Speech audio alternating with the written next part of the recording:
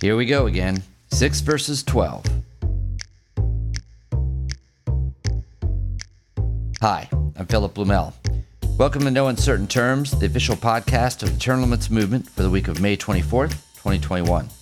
Your sanctuary from partisan politics. Some issues keep coming up over and over again. When members of Congress signed the U.S. Term Limits Pledge, they commit to co-sponsor and vote for congressional term limits of 12 years in the U.S. Senate and 6 years in the U.S. House, and no longer limits.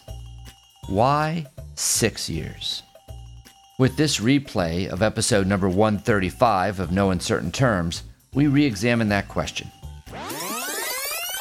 Nick came across an article in the San Marcos Daily Record recently.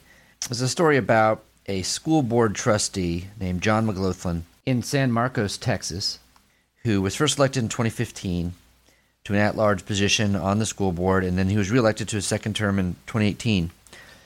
And he's just announced that he's not going to run for another term, that 6 years was long enough for him. And it's such a refreshing story because here's the reason he gave. This is John McLaughlin speaking. 6 years ago, I was new energy, new ideas, and fresh eyes to a system, and after 6 years, I don't feel like I'm any of those things, he told the Daily Record.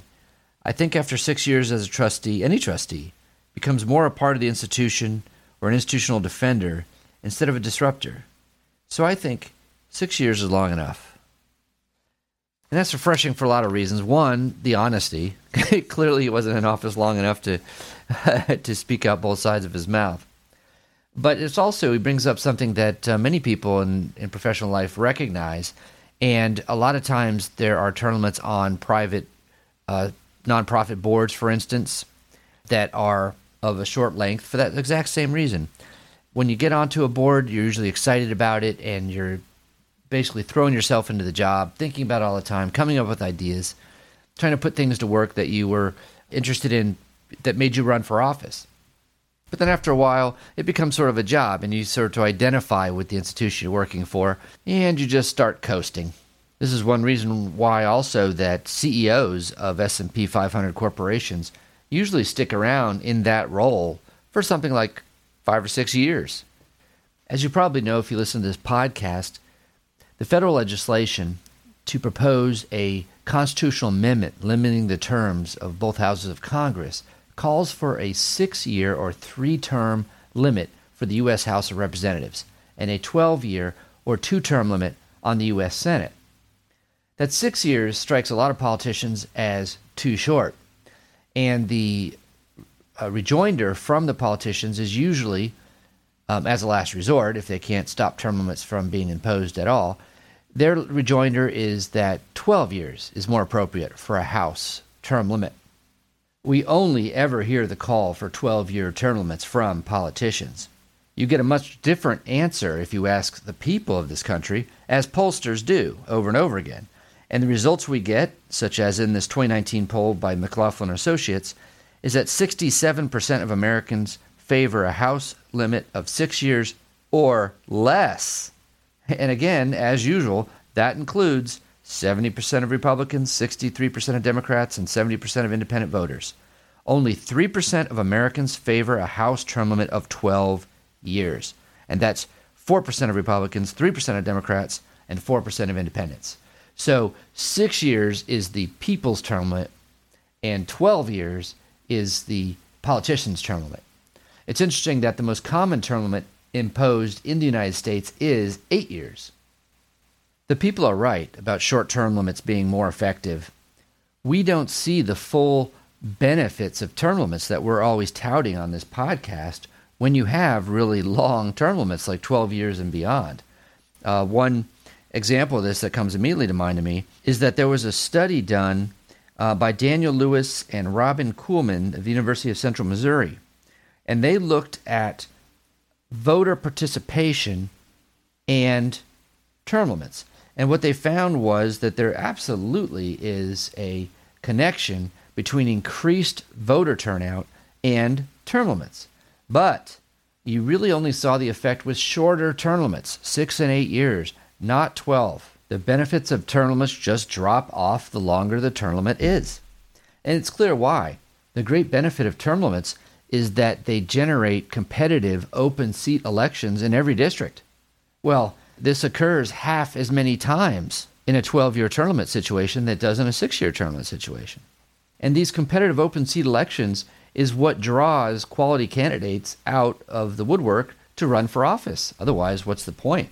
And if that happens, then it gives voters a more meaningful voice at the ballot box. If there's not a foregone conclusion in the election, as there is in most races where there's an incumbent versus a challenger, then the election has more meaning. And the more of those elections you have, the more people will want to participate in it. This is a public service announcement.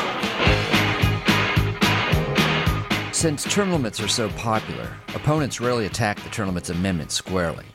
Instead, they often attack the Constitution's amendment process itself as dangerous, and often resorting to falsehoods to do it. At the Wisconsin Senate Committee on Government Operations last week, Vice Chair Senator Mary Felskowski schools a young term limits opponent and sets the record straight. Minutes in, we have the rest of your testimony in writing. We have a rule here now. We're going to be moving forward. It's going to be 5 minutes. So we have the rest of your testimony in writing. I appreciate your testimony. Do we have any questions from the committee? Yes, Senator Felskowski. So you made a statement in your testimony that Anton Scalia was against the convention. Are you citing that off a reference? Yeah, this is at a Q&A session at a Federal Society event on May 8, 2015. I have it cited in the testimony.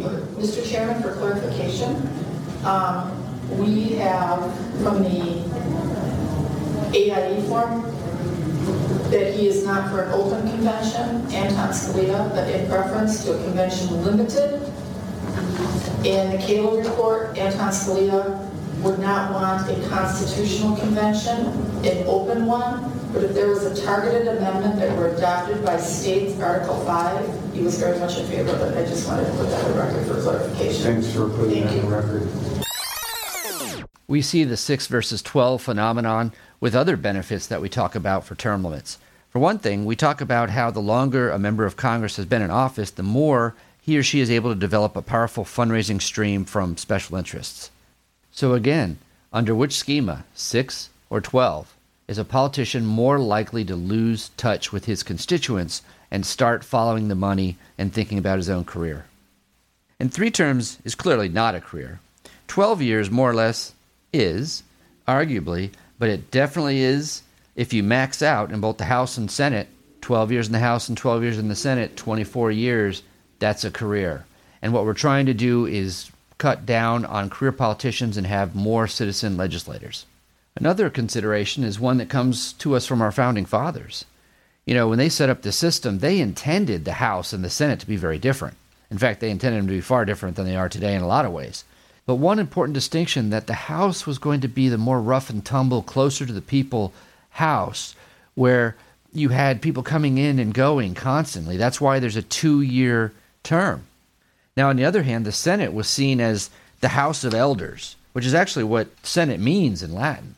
The Senate was intended to be more aloof, more deliberative, more establishment, if you will, versus, and as in contrast to, the more populist House. This is a distinction that has increasingly been lost over the years, and that term limits would help bring back, particularly those term limits that are included in the current legislation in the U.S. Congress. 3 terms or 6 years in the U.S. House, 2 terms or 12 years in the U.S. Senate. Let me make one last point. It's fair to call 12-year term limits the politician's term limit, but even that doesn't tell the whole story. Most politicians don't want any term limits at all. They will push 12-year term limits for various reasons. One, to get longer term in office if they feel like that term limits are going to be imposed anyway, but also as a tactic to prevent term limits from ever being enacted. How is that? As we speak, 93 members of the U.S. Congress, that's the House and the Senate, have signed the U.S. Term Limits Pledge.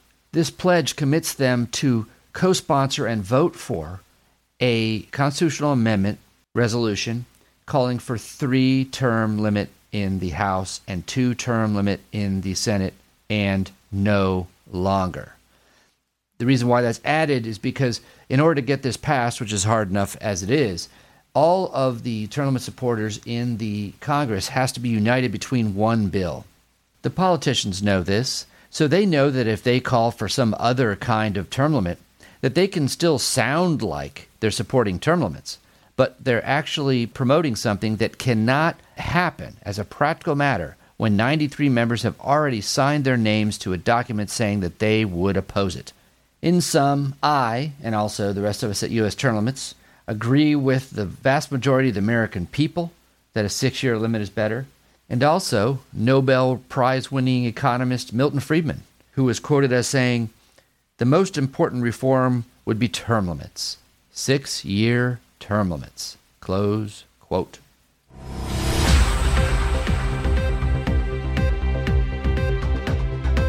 Ed Crane was a co-founder and president of the premier libertarian think tank, the Cato Institute, until 2012. He currently serves on the board of U.S. Term Limits. In this video from BigThink.com from around 2012, Crane explains who has the real power in Washington and how to remedy the situation.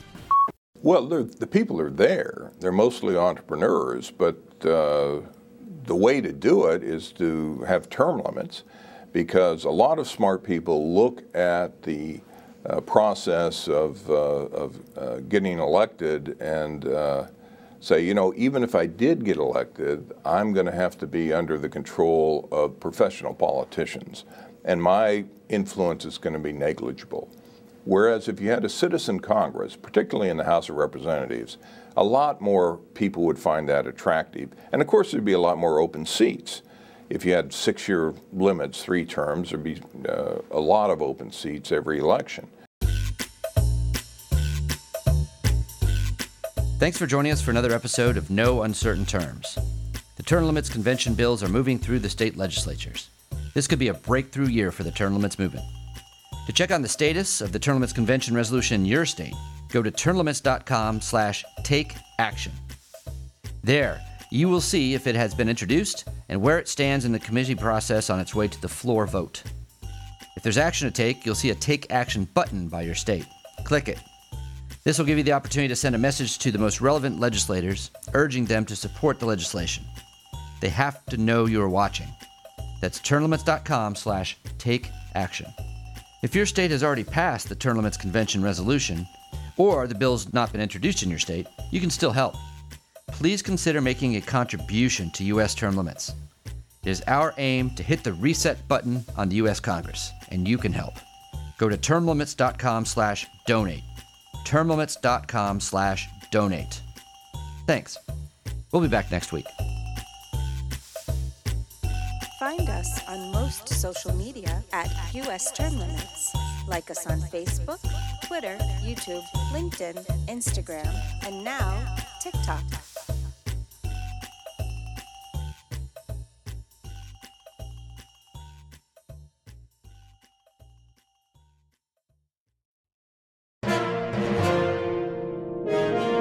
USTL.